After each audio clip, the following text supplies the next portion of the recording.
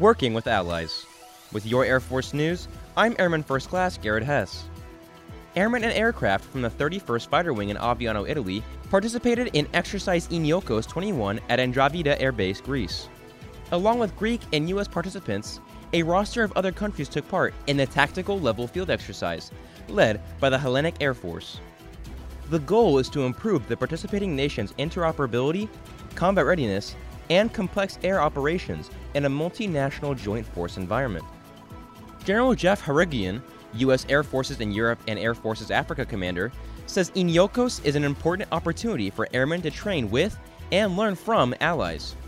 The U.S. shares a common interest in keeping Europe safe, secure, and prosperous. That's today's Air Force News.